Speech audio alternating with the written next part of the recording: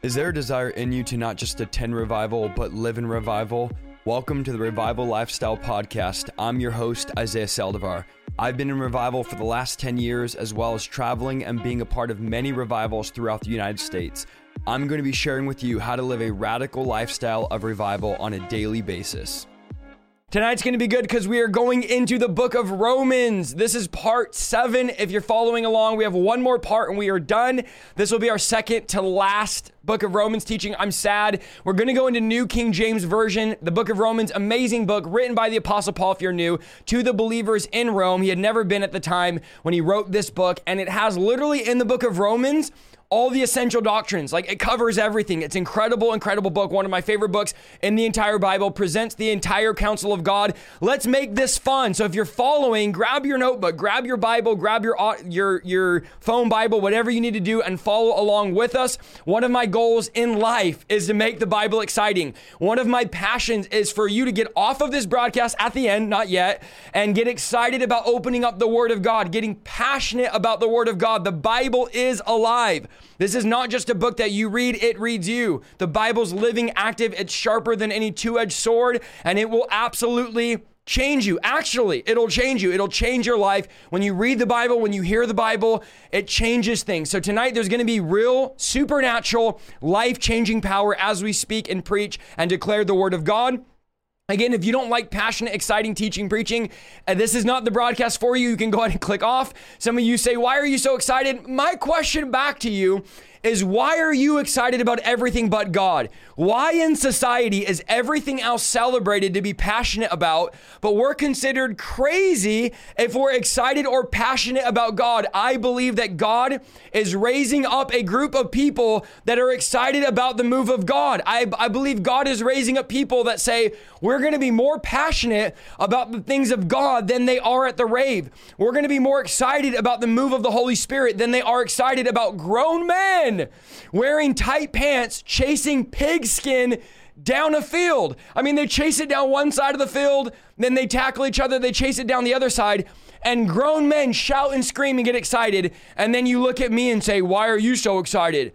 Why am I excited about the God that delivered me, that changed me? Come on, somebody needs to stand up right now.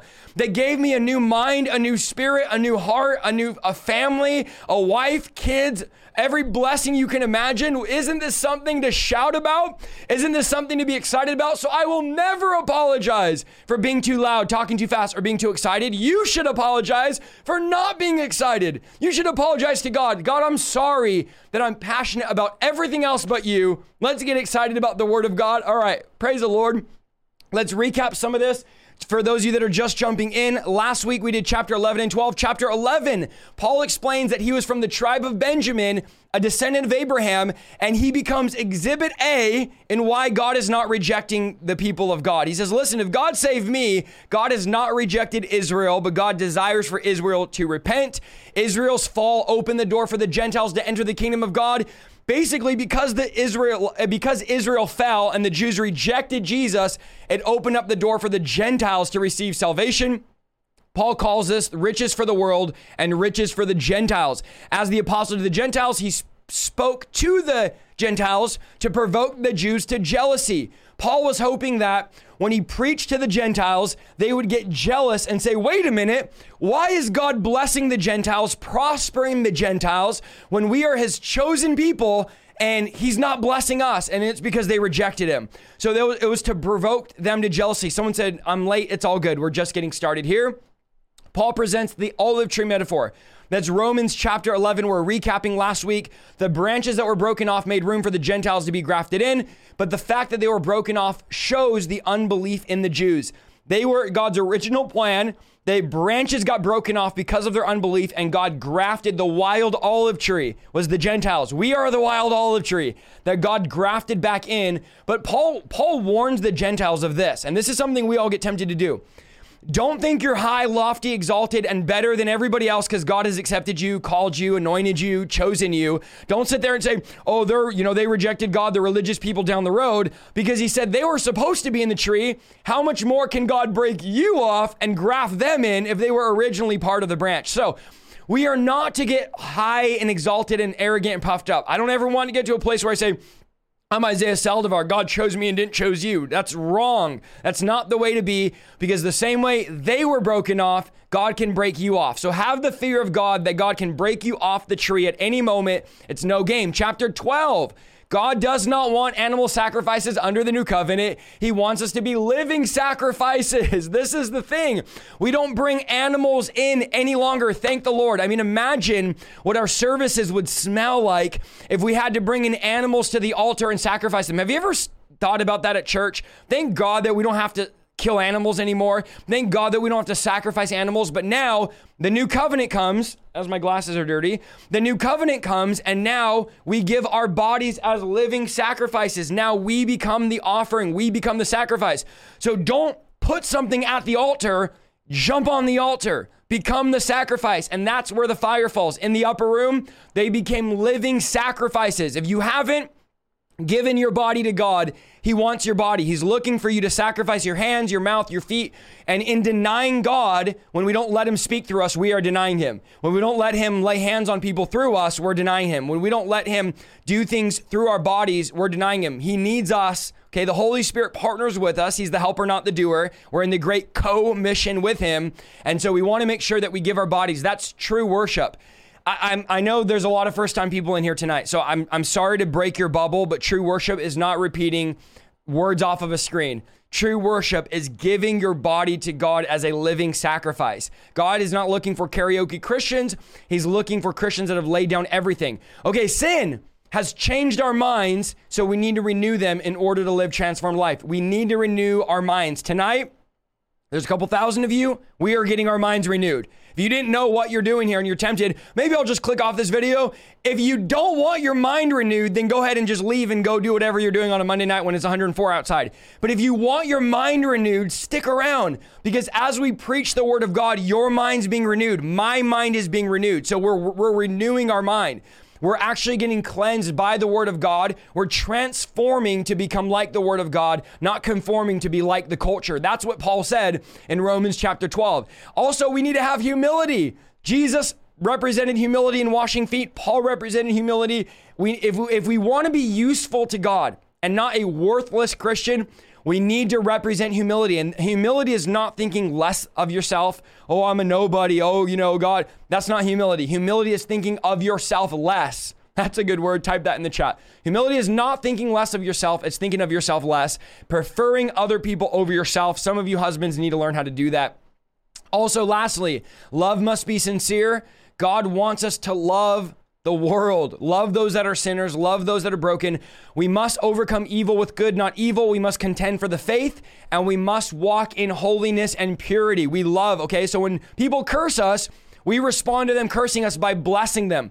When people slap us in the face, we say, hey, that really hurt. Would you like to slap the other cheek? When somebody steals from us, we offer them something else. This is a life we're called to live. It's anti-culture. And by the way, let me warn you, I'm going to say a lot of stuff tonight that's anti-culture. It's anti what you've been taught. And so I'm just warning you ahead of time. The stuff that Paul taught is anti what American teaches, what Western Christianity teaches. That leads us into Romans chapter 13. Romans chapter 13, if you have your Bible, open it up. I need to give you the context of Romans 13.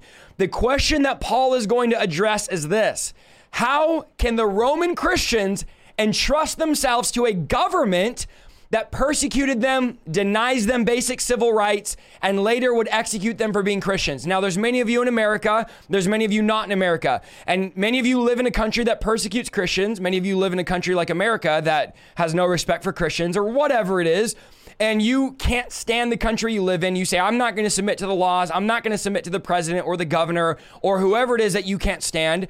But here's the question we have to ask ourselves: how could this government who's anti-Christ, anti-God, anti-everything be ordained by God? And how could God expect me to submit? Like, how can I submit to a government that's killing Christians? So that was the question going on in Rome. It's relevant today. It's relevant back then.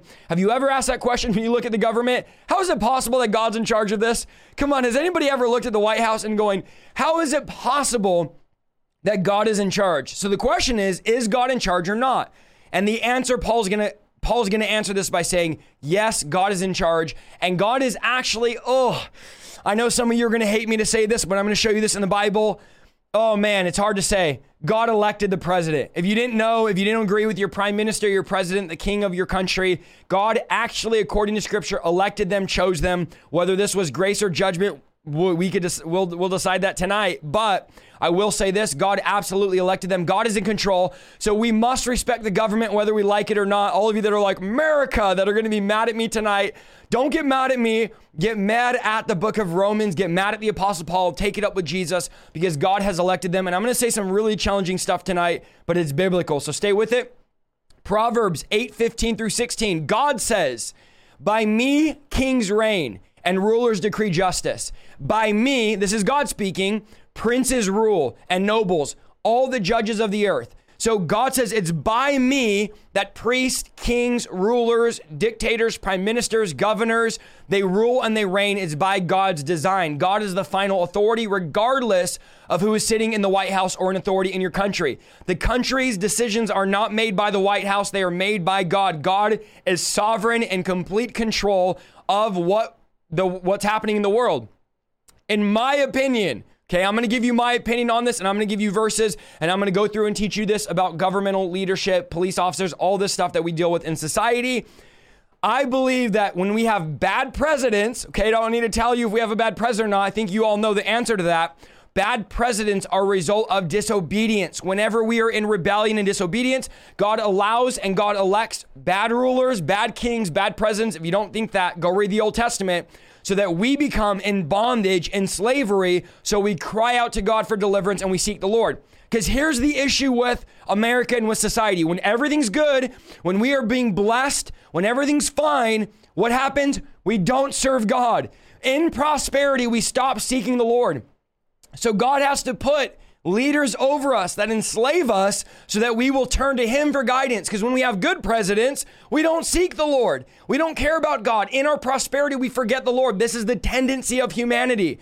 So then God puts terrible leaders over us, which God does elect leaders, and some are terrible. God elects them, and I believe it's a sign of judgment. So I believe when we see these leaders, we're under the judgment of God, but I'm going to show you what Paul says about this. Regardless of whether we like the leaders or not, we are to obey them because remember, God is ultimately, write this in the chat, God is the president of the universe and nothing will ever change that. It doesn't matter who you are, what you are, how much money you have, what political power you've established. God is the president of the universe. He rules all things. Not one bird falls without God seeing. Not one hair falls off your head without God knowing. Every single thing that happens in the earth, God knows and God is in control of. God, for not one moment, has fallen out of control. There's not a moment in time where God lost control and said, I don't know what I'm going to do. I got to figure this out. God is always in control. So let's look at this. Romans 13:1. This is what Paul opens with. Paul is no joke, y'all. Again, if you get mad about it, just go to Jesus about this. Paul says, let every soul be subject to the governing authorities. And let me say that one more time for those of you that are sitting in the back tonight. Let every soul, every single soul, be subject to governing authorities. For there is no authority except from God, and the authorities that exist are appointed by God. So, every authority that exists, whether it's law enforcement, whether it's your sheriff, whether it's the chief of police, whether it's the guy that runs the political powers in your nation, whatever it is, God has elected them, the Bible says. And I want you to note, Paul says, let every soul, not only Christians, but literally everyone, that's what the Greek translates to. Nobody's exempt from this. Doesn't matter how you feel, God is commanding them, or God has put them there, and God is commanding us to be subject to governing authorities. Why? Why should I listen to the government? Why should I follow the speed limit? Why shouldn't I do what my government says to do? Because God says all authority comes from me, and those who exist are appointed by God. There's no government that exists without God establishing it and God having a say. We must also remember the historical context of the Roman people. And like I said, I'm going to make a lot of you mad tonight, but I'm going to make you mad with the word. So please just stay with it, and then we could pray for you later. Let's look at the historical context of the Roman people. Jews had been kicked out of Rome by Claudius and had only been allowed to re-enter when Paul wrote this letter. So the Christians were literally kicked out of Rome. They were allowed recently to re-enter. The Jewish Christians who returned felt hostility for the Roman government because of the way they'd been treated before. So the Christians in Rome get kicked out by Claudius. Now they get brought back into Rome. And do you think they're bitter? Do you think they're angry that they got kicked out of Rome? Of course they are. And so this is what Paul is addressing. He's saying, listen, guys, I know you don't like, and trust me, the Roman Empire was way worse than whatever your president, your prime minister, whoever it is that you can't stand, you think they're terrible. The Roman Empire was much worse than this. And Paul is saying this, listen, God has established them. I just lost my chat, so I hope you guys are still here. Type something if you're still here.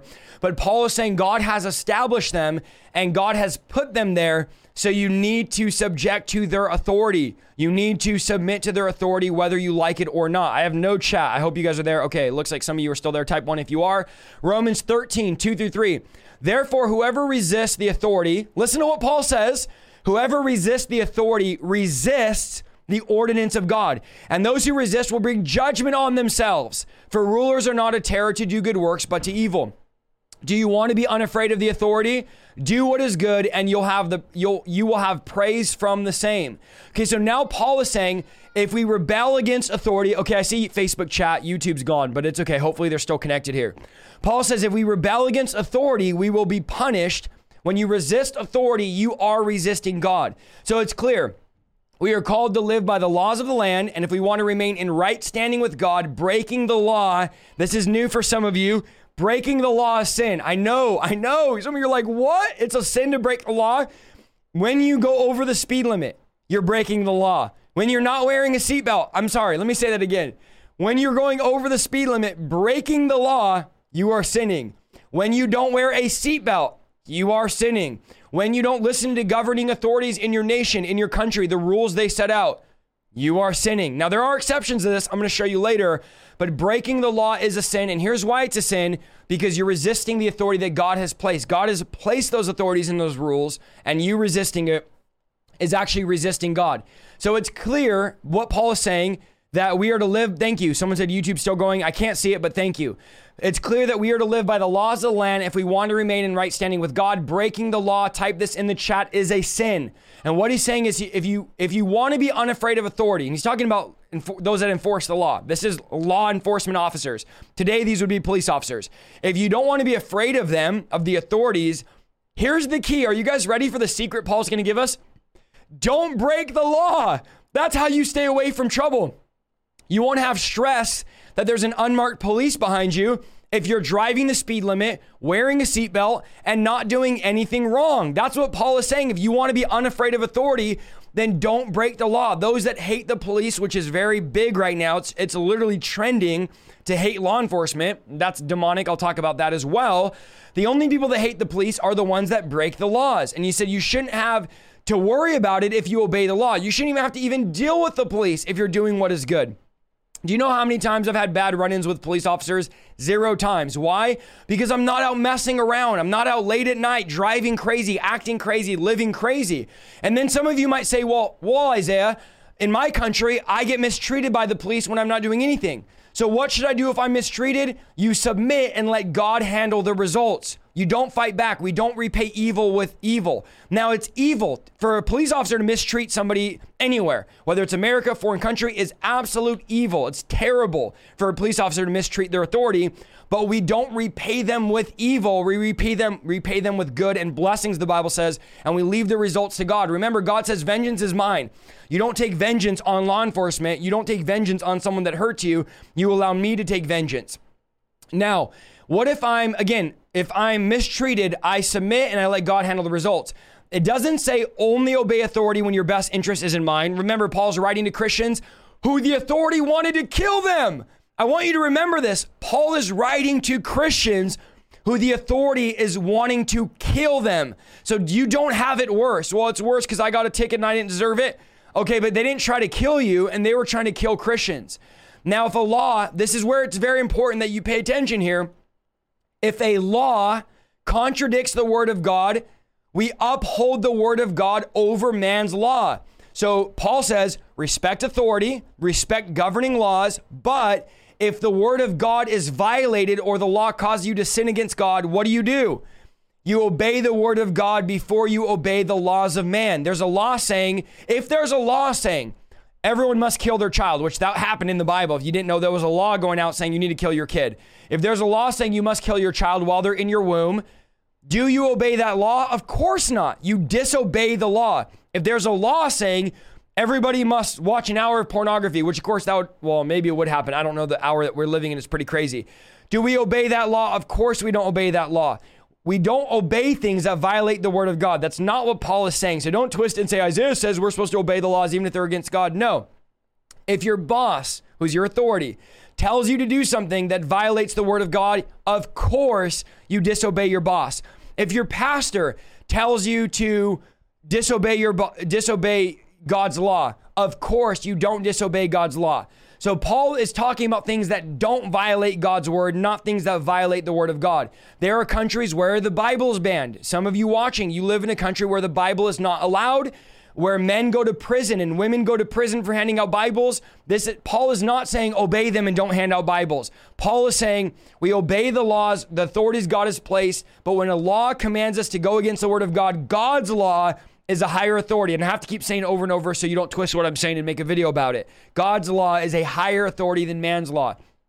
Romans 13:4. This is what it says. This is what it says about governing authorities. For he is God's minister to you for good.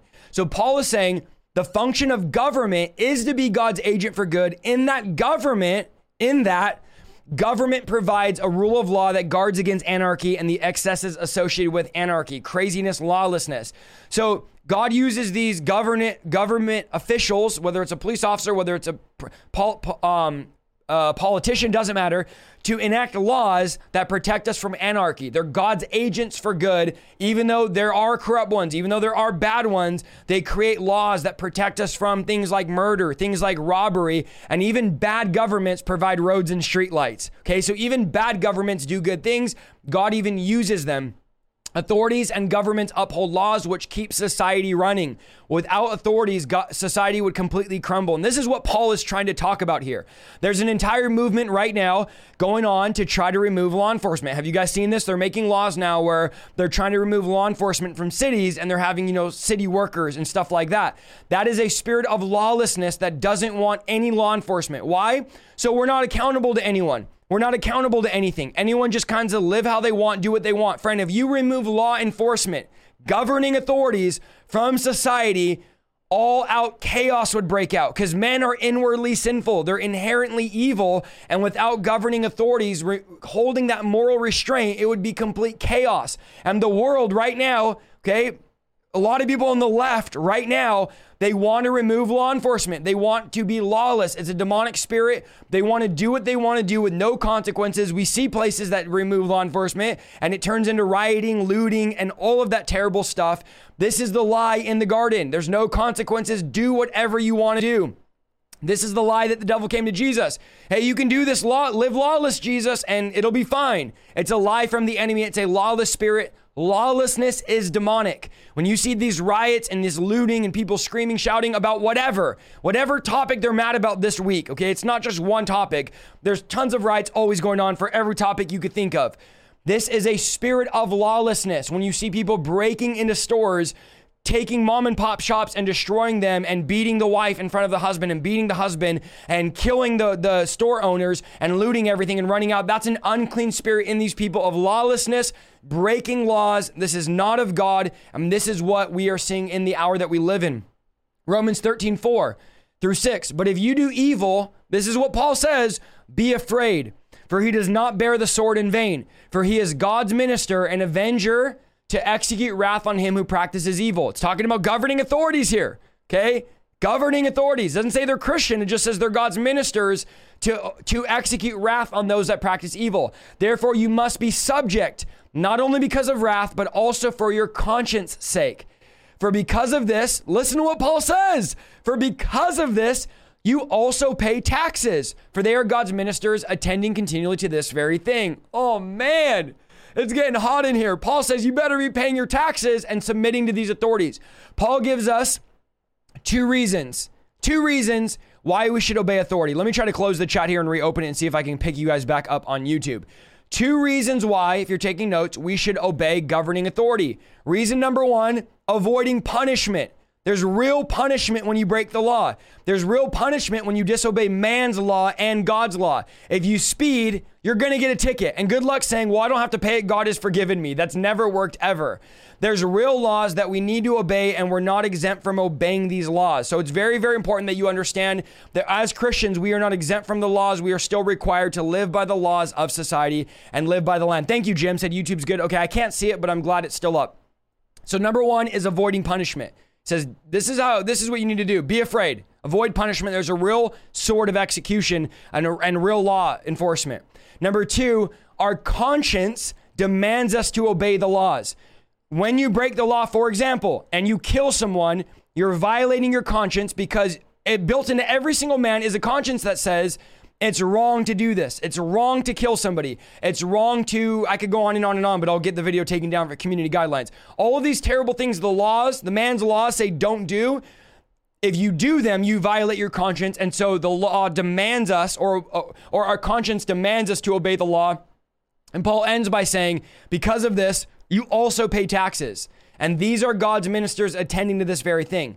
So do we have to pay taxes? For all you that are running from the IRS faster than an Olympic runner, are you called to pay your taxes before God's eyes? Okay, forget about the IRS and forget about all that. Some of you shiver when I say the IRS. I don't like the IRS as much as you do. Are we required as Christians to pay taxes? If I cheat my taxes, will I be responsible for that on Judgment Day? Come on, guys, let's get real. Will I be sinning against God if I cheat my taxes and don't pay them? The answer is yes. The Bible says we have to pay our taxes, and I'll show you this even after. It's wrong to cheat on your taxes. If you hate taxes, I hate taxes, by the way, as well. We still are required to pay them and obey the laws of the land. The people came to Jesus and said, Jesus, is it lawful to pay taxes to Caesar? They're demanding us to pay taxes. And Jesus responded by saying, show me the coin used for taxes. And they brought him a coin, and he said, whose image is on it and whose title is on it? And they responded by saying Caesar's image. And he replied, give to Caesar what belongs to Caesar and give to God what belongs to God. His point is, yes, we pay taxes, but here's the greater reality. Whose image is on me? I am made in the image of God, and I bear his title and his name as an adopted son. So the same way you give money to Caesar, what belongs to Caesar, I'm in the image of God, and I give myself back to God by truly serving him. My life belongs to him. By serving him, I'm simply giving him back what rightfully belongs to him. Whose image is on the coin? Caesar's. Whose image is on Isaiah Saldivar? God's image. I'm made in the image of God.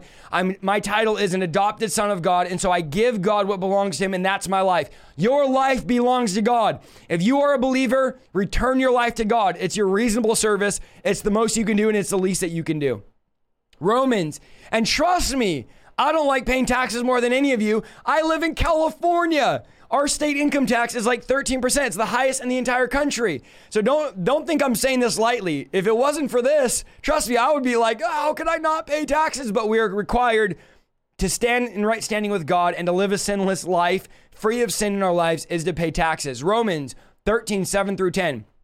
Render therefore, it's gonna get hotter, guys. It's gonna get more convicting here. Render therefore to all their due. Taxes to whom taxes are due. Customs to whom customs. Fear to whom fear. Honor to honor. Owe nothing to anyone except to love one another. For he who fulfills another has fulfilled the law. For the commandments, you shall not commit adultery, you shall not murder, you shall not steal, you shall not bear false witness, you shall not covet. If there's any other commandment, are all summed up by this saying, namely, so all the commandments are summed up by this, Paul says, you shall love your neighbor as yourself. Love does no harm to a neighbor, therefore love is the fulfillment of the law. Paul sums up all the laws with this, love your neighbor as yourself. And all of us, don't get quiet, chat, love ourselves to an extent. Most of our lives revolve around bringing pleasures to ourselves, bringing promotion to ourselves, doing things that make us feel good. I know you probably don't believe this, but you love you. You really do love you. I mean, we're the first generation to make entire pages about us and then wait for people to like the page that we made that's all about us. So don't sit here and say, I don't love myself very much. Yes, you do. Your entire Instagram is selfies. We know you love you because every picture you post is you.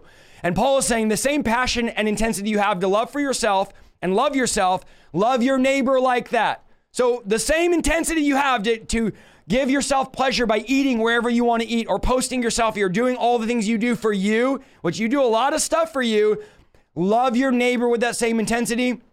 The Greek word for neighbor is the people around you, those that are near you. So your neighbor is your family, your friends, your coworkers, your colleagues, the people at church, the people that ring up your groceries, whoever is near you or around you in your proximity, love them with that same intensity. And in that love, bring them the good news. You are called to bring your neighbors the good news. So don't sit here and say, I don't love myself. I hate myself. No, you don't. Okay, you have a Facebook page all about you. You have 100 selfies on Instagram. You go out to eat at your favorite restaurant. You get your DoorDash of the place that you want. You get the career that you want. You get the house that you want. Everything is about you, and we don't consider our neighbor. And Paul says the same intensity you have to drive 45 minutes to sit in Chick-fil-A drive-thru for 30 minutes to get the chicken sandwich after spend an hour and a half to get it, so you can have a little bit of pleasure to eat the food that you want because you really love you, which is nothing wrong with doing that. I'm just saying you do love you. Have that intensity about loving other people and loving your neighbor. Okay, I'm just saying, some of you are like, I don't love me, don't lie. We all love ourselves to an extent, and it's okay, but just love other people the same way you love yourself. When Paul says, give people what you owe them, he's not just talking about money you borrowed or paying for a book you kept too long. He's also saying you owe the world the good news. You're in debt to the people around you. They deserve to hear the good news. They deserve for you to lay hands on them. You owe them this. I owe you hope. If I see someone demonized, I owe it to them to cast the demon out of them as a Christian. If I see someone sick in body, I owe it to them as a Christian to pray healing over them. You owe your family the gospel, and it's time. Come on, I hear the Holy Spirit saying, it's time to pay up. Stop staying silent. Stop playing games. Stop holding out. Render to them what is due for the sake of the kingdom of God. When Paul says render to them what is due, you owe them the gospel and the good news. So pay up. Give them deliverance. Give them healing. Give them the gospel. Stop playing around like you don't owe them anything. Romans 13:11.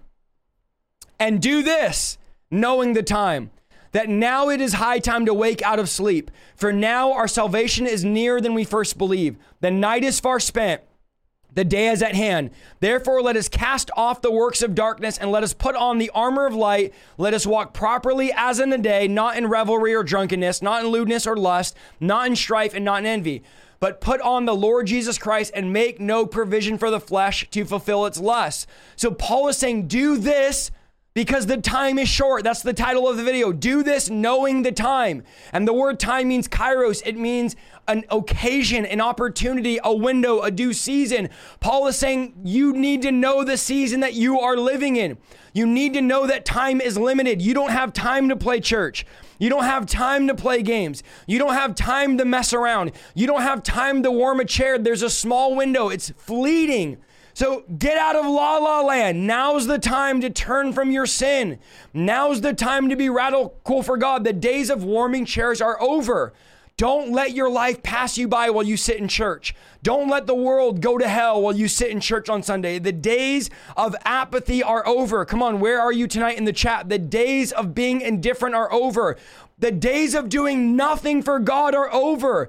Now's the day to seize it and to do what God has called you to do. So Paul is saying, do this knowing the kairos moment, the window of time, the opportunity. The life opportunity of a lifetime must be seized in the lifetime of the opportunity. When I was at the altar and God spoke to me and said, Isaiah, I have a plan for you. That was a kairos moment. I can't, disobey God for 15 years and then go back to that moment and expect to have the same results. There's a window of time when God speaks to you, when God said there's going to be revival in your home. And I responded to God in the time, in that kairos moment that God spoke to me. So you need to seize the day. This is the concept Paul is saying.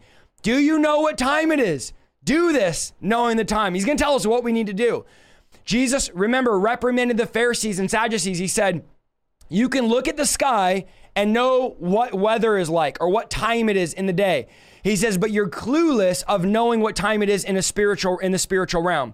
Because when the Messiah came, the one who was prophesied about, they studied, but they missed him. They knew all about him, but they missed their kairos moment. And I'm afraid the American church at large can tell the time in the natural, knows what celebrities are doing, knows what the world is doing, but is missing what God is doing in a spiritual aspect. We don't know what time it is.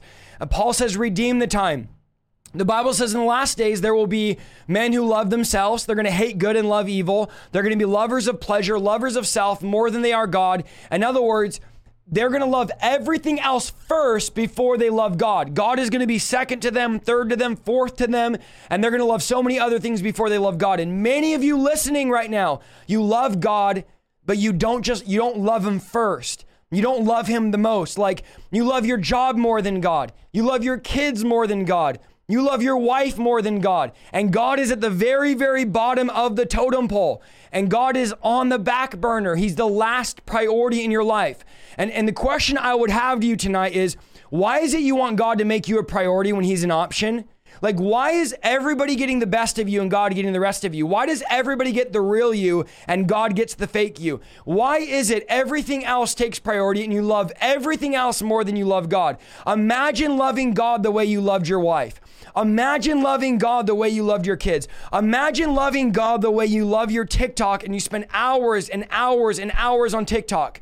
Your life would change, my friend, if you said, God, today I'm going to love you more than anything else. I dare you for a week to love God more than anything else and watch your life radically change. These men loved everything else over God. John said this, the time is short. It is the last hour. And that was 2,000 years ago. Friend, we are living in the last days. The time is short. Jesus is coming back, and we must know the time that we are living in. He says, you need to wake up. Don't be asleep. Why? Because your salvation is nearer than you first believed. In other words, you thought you had more time. Every single one of us, when the Lord returns, are going to say, I thought I had more time. I thought I had a year or 5 years or 10 years. And friend, the 2,500 of you live listening right now, you don't have time. I came to tell you tonight to blow the trumpet, sound the alarm, that time is running out, that time is short, and that your salvation is nearer than you first believed. The night is far spent. The day is at hand. The time determines how you'll respond. When you wake up at 2 o'clock in the morning and you find out it's 2 o'clock in the morning, you don't get out of bed because it's not time to wake up yet. But when it's, say, 8 a.m., 9 a.m., 10 a.m., you jump out of bed, you get dressed. Why? Because it's time to wake up. And this is what God is saying. It's 10 a.m. You've overslept. The night is here. The day is here. The night is far spent. To get up, to wake up. If you're sleeping, tonight is the night to wake up. Paul said it's the hour. This is the hour to wake up. It's not the week. It's not the month. This is the hour to wake up out of your spiritual slumber. The apathy of sitting around, the lukewarmness, the coasting, the do-nothing spirit that some of you have. The spirit that says it's okay to just be here and not really do anything. Just put a little tithe in the bucket and kind of get by. It's time to wake up. It's not time to play games. It's not time to play church. The devil loves more than anything a sleeping church. The devil loves more than anything a sleeping bride. Let's look at, just for example, Samson, okay? Samson was killing people, doing exploits. He's this warrior, this man of God. Everybody feared Samson. Here comes Delilah. She finds out the secret to Samson's strength. Now, we have a picture of Samson being buff and strong, and in reality, he wasn't this big, buff, strong guy. If he was, nobody would be wondering, where does your strength come from? Think about this.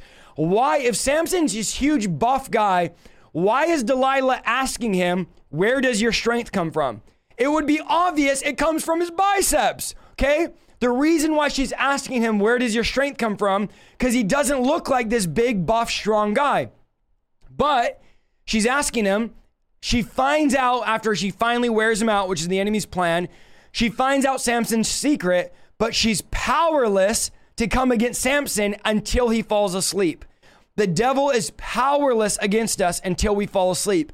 The moment he's sleeping, she's able to shave his head. And I believe the church has fallen asleep and we've allowed the spirit of this age, the spirit of this world to cut off our love, cut off our conviction, cut off our message of repentance, cut off our anointing, cut off the power of God in our lives. And now we are just like Samson. We've lost covenant, we lost our strength, and we are powerless to help the world. I mean, come on, guys. The church right now in America at large is powerless to help the world. They come in, I have demons, I want to kill myself, I'm addicted, I'm strung out. We don't have power to help them. We're like, oh, maybe you should go to counseling, take some pills. They come in with cancer, 4th stage. We don't even lay hands on them.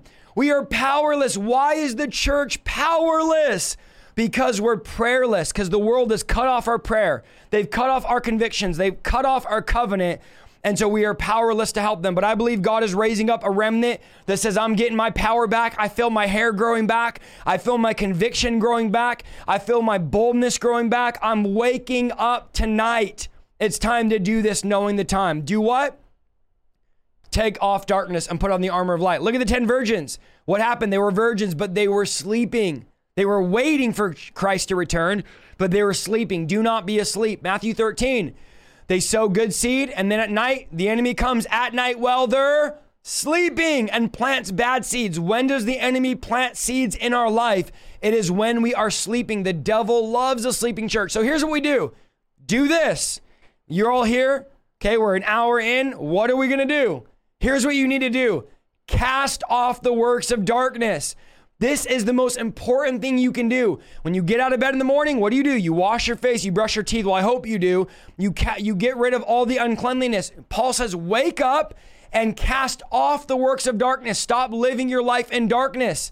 Okay, I know repentance isn't popular, but it needs to be. We need to make repentance popular, holiness popular, casting off the works of darkness, cast them off, and then do this, put on the armor of light. Friend, we are in a war, and you need to cast off the works of darkness. You can't wear darkness and the armor of light at the same time.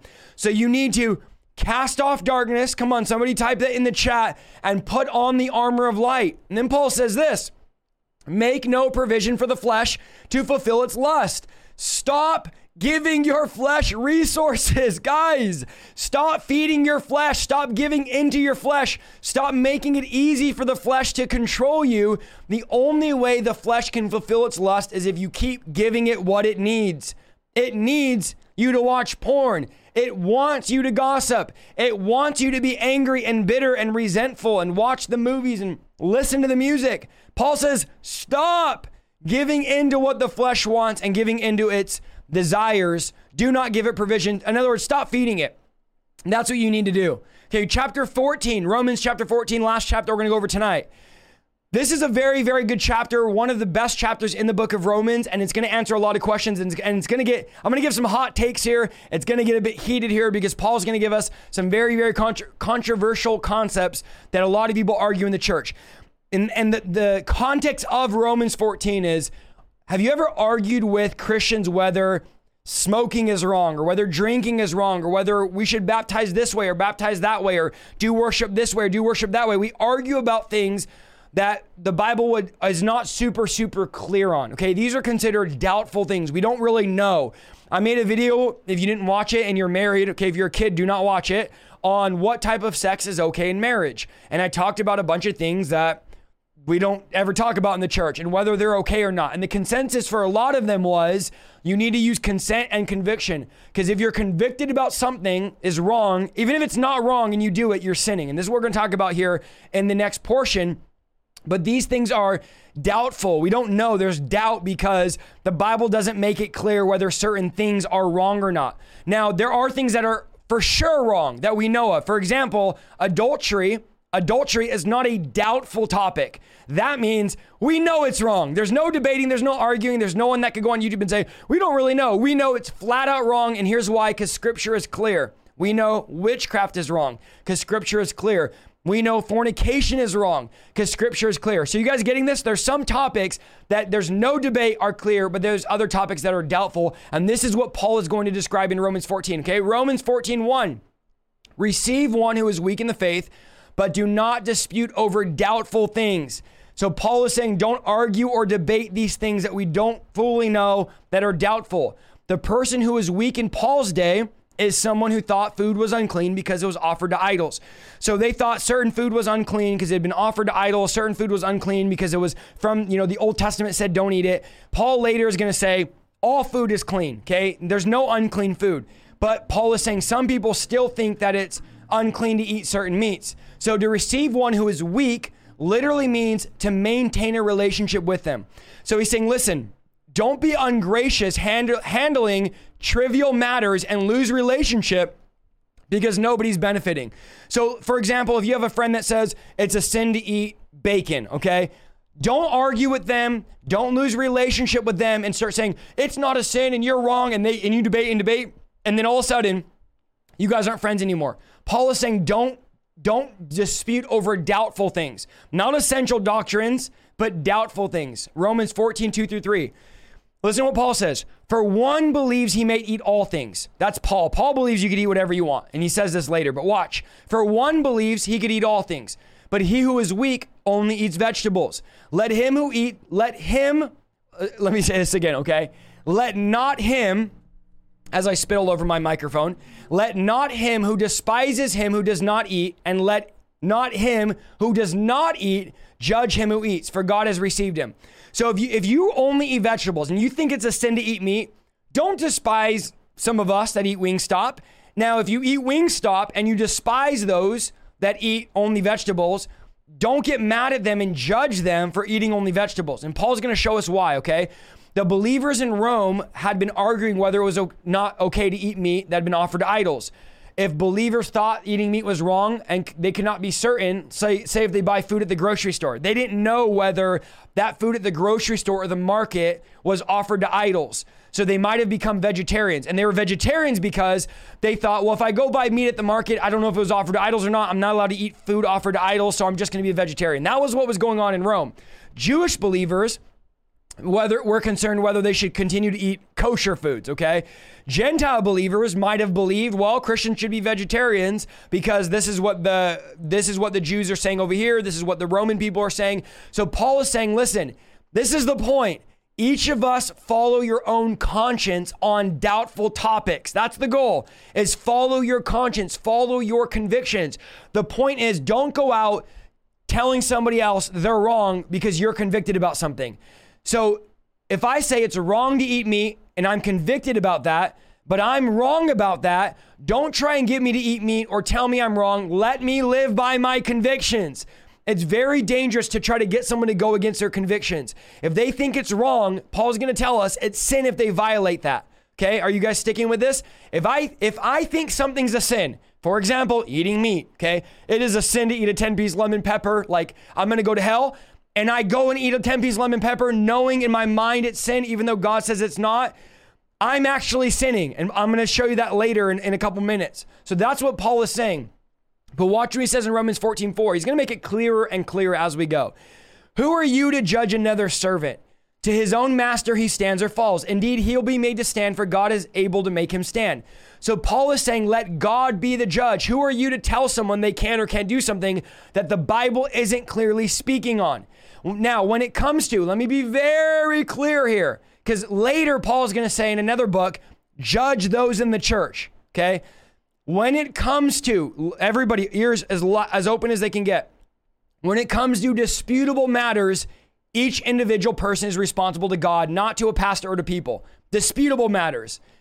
I'm constantly saying in my stream, this is my conviction. I don't want my conviction to become your law. Okay, so there's tons of things I know are not general sins, but I'm convicted about them, so I don't do them. For example, I'm convicted about getting tattoos. I will not get a tattoo because it's my conviction. I will not do it. I'm convicted. God has told me not to get them for reasons I've already described in other videos. You can search them on the channel. But I'm not going to get on video and say, everybody that gets tattoos is in sin. It's a sin if you do this or that, okay? I don't know. It's a doubtful topic. So Paul is saying, let them be convicted. They could be judged by God. You be convicted and you could be judged by God. He's saying, why would you judge another servant? If it's somebody else's servant, why are you judging it? Just because it's sin to you doesn't mean it's sin to me. And just because it's sin to me doesn't mean it's sin to you. If God says, Isaiah, I don't want you watching football anymore, you're addicted. If I watch football, I'm sinning. I'm not going to go online and say, hey, if you're out there and you're watching football, you're in sin. And preachers do that. I'm not going to do that because God didn't say that. God said, for me, it's an idol. Are you guys catching this? So it's very important that we're talking about disputable matters here. Paul says, who are you to judge another servant? Now, we can all agree if you have a servant, well, back in those days, they did, you're not going to judge somebody else's servant or tell them what to do. And Paul says, we're all God's servant, In other words, God is the boss. Let God judge and let God tell you if you're doing something wrong when it comes to disputable matters. For you to judge somebody when they're doing something disputable is sinful and arrogant, is what Paul says. One commentator said this: actually, all of us differ from others in significant ways. We Christians have different opinions about what a believer should and shouldn't do. Some think women should be ordained. Others violently disagree about women being in ministry. These differences tend to then and now divide believers into subgroups of them and us. And all such antagonistic divisions are harmful to community. They distort the unity and the ministry of Jesus Christ. So don't divide over these issues, okay? Watch this. Romans 14:5-8. One person esteems one day above another. Oh, I know some of you are going to get mad here, but just please hear me what I'm about to say. One person esteems one day above another. Another esteems every day alike. So what he's saying is some people have a Sabbath and you might say Saturday or Friday or Sunday. That's the Sabbath day. It's the most important day of the week. You esteem that day over other days. Some treat every day the same, okay? They don't have any type of special day they set aside. And then listen to what Paul says. Don't get mad at me. I'm going to quote this. Let each be fully convinced in his own mind. Are you guys alive? Type 1. I got the YouTube back on my screen. Let each be fully convinced in his own mind. He who observes the day, observe it to the Lord.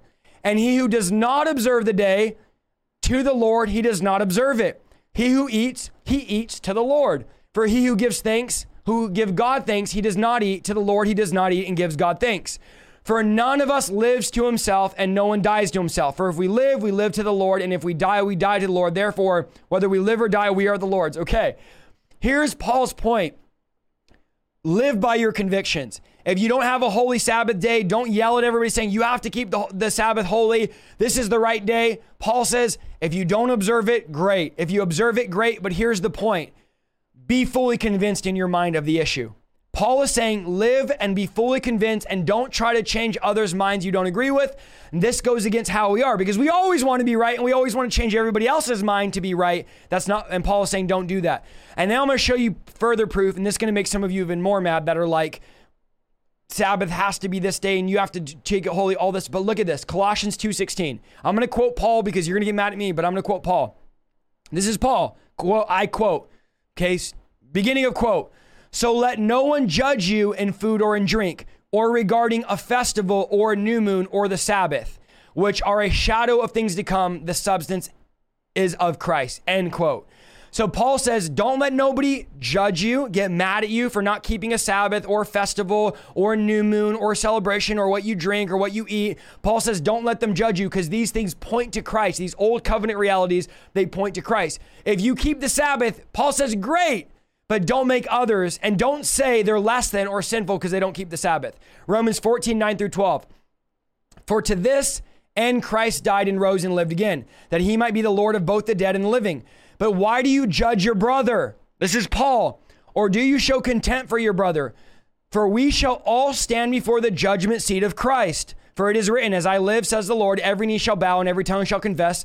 So then each of us shall give an account himself to God. Do you see Paul's trend here?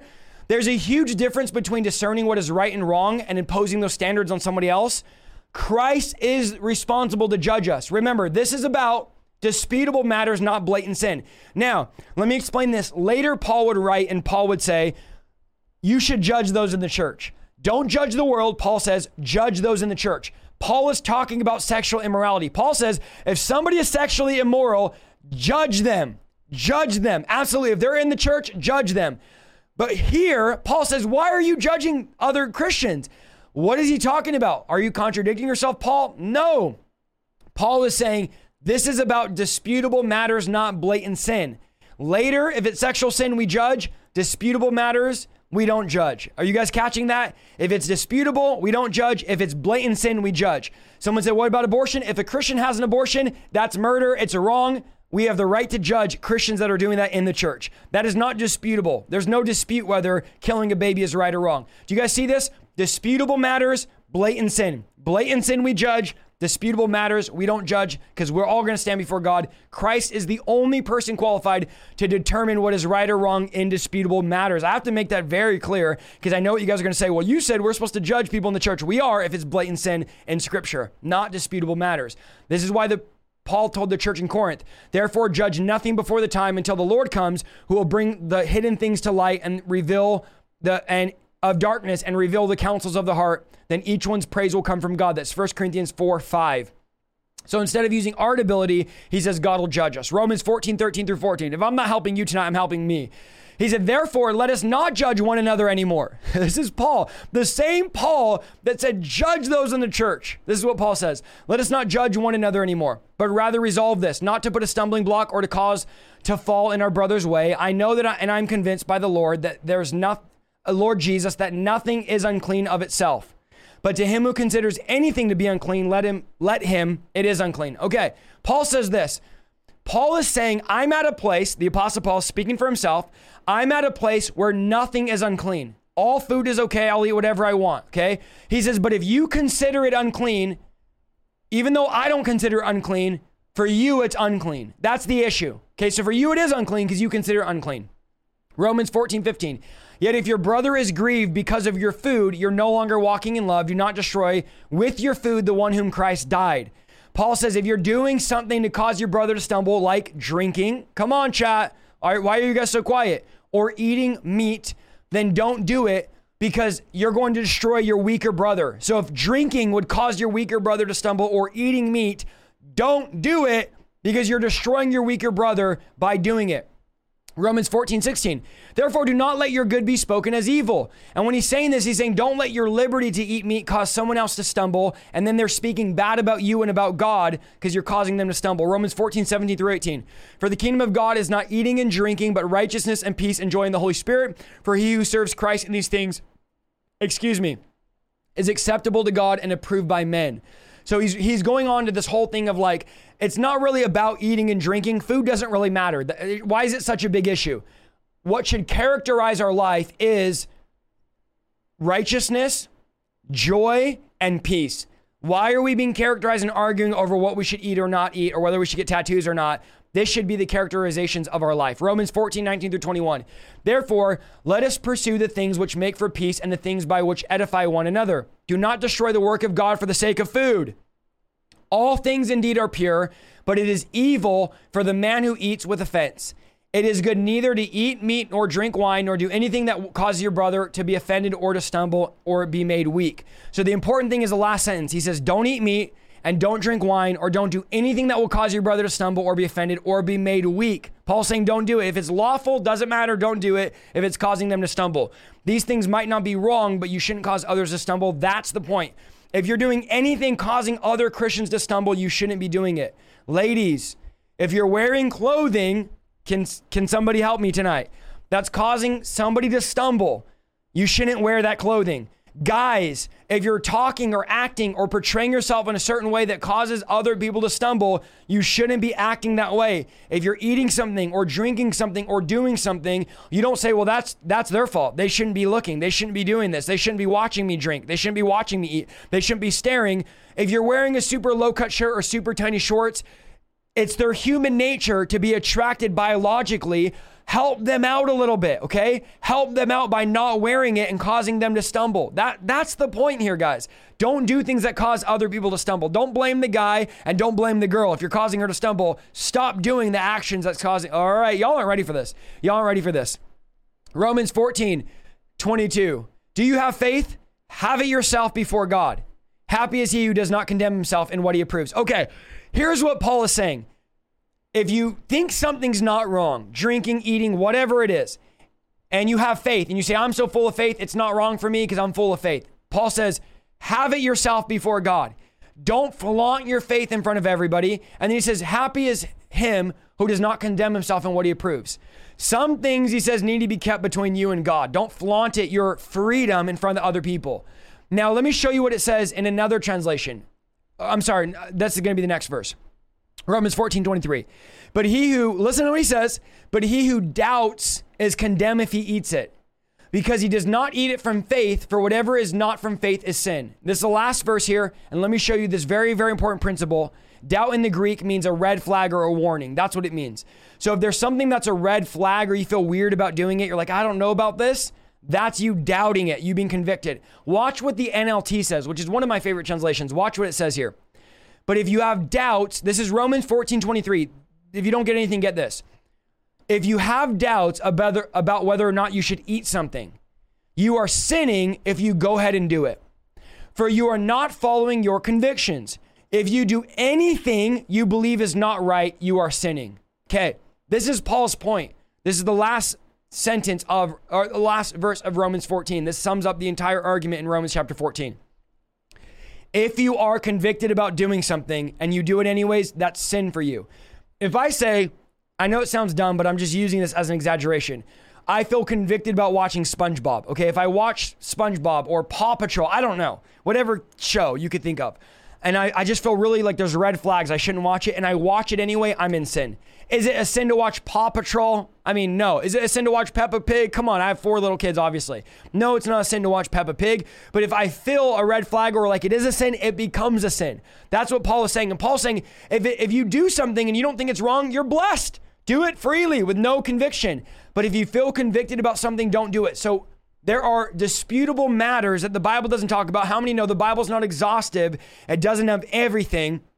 There are matters that are disputable that if we do them, we should do them with no one around if we don't feel convicted about them. But of course, the blatant sins, someone said, yeah, if you have mayo on your Oreos and you don't feel wrong about it, then do it. But I would feel convicted about eating mayo and Oreos. It would be sin for me. Really though, it's funny, but really anything in life that you feel convicted about becomes sin to you.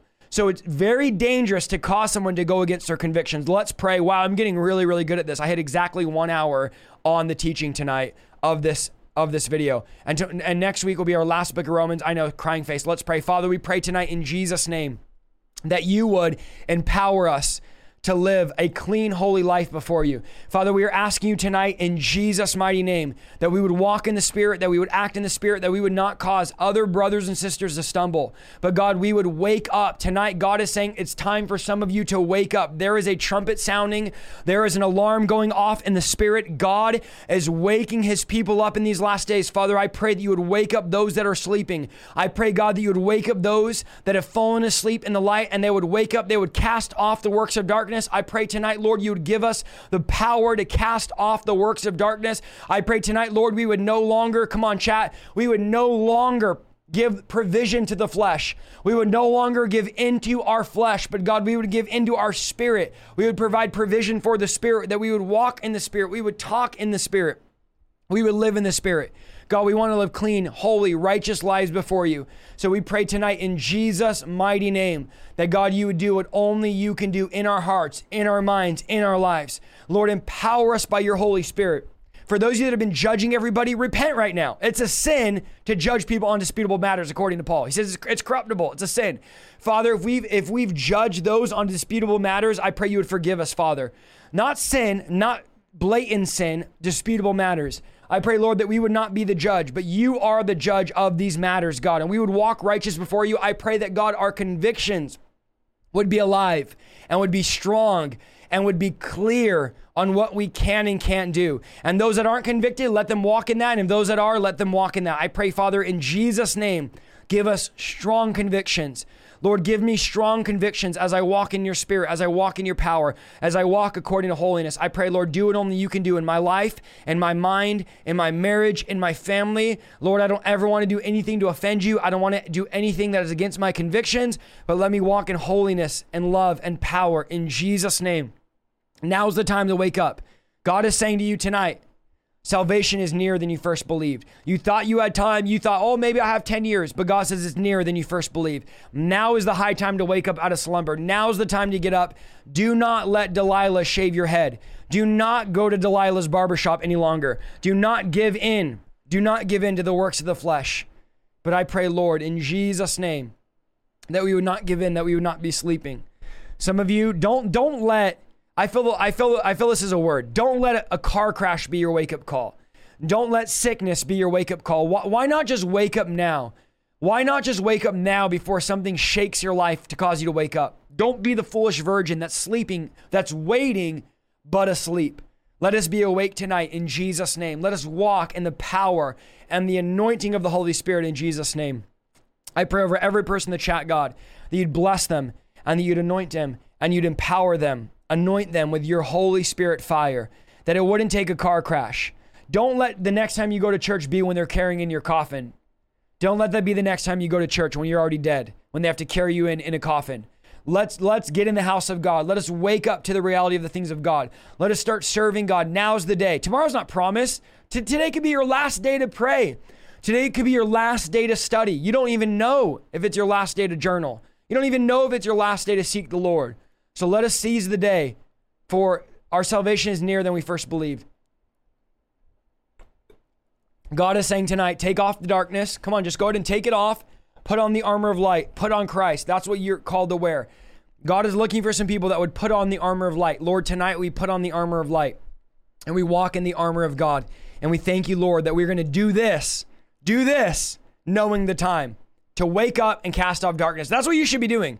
We literally have instruction on what we should be doing right now. We should be casting off darkness. We should be waking up, and we should be putting on the armor of light. Father, we thank you for what you're doing. We thank you for your spirit and your power. In Jesus' name, amen. Thank you, Lord. Guys, I want to encourage you tonight. We've been live for about an hour and 20 minutes. If you're new, sow into the broadcast. If you're old, sow into the broadcast. I would say every week, don't dine and dash. We are going to hang out for a bit and talk with the chat. There it is. There it is. Oh, sorry, blasting the music. I was wondering why it was gone.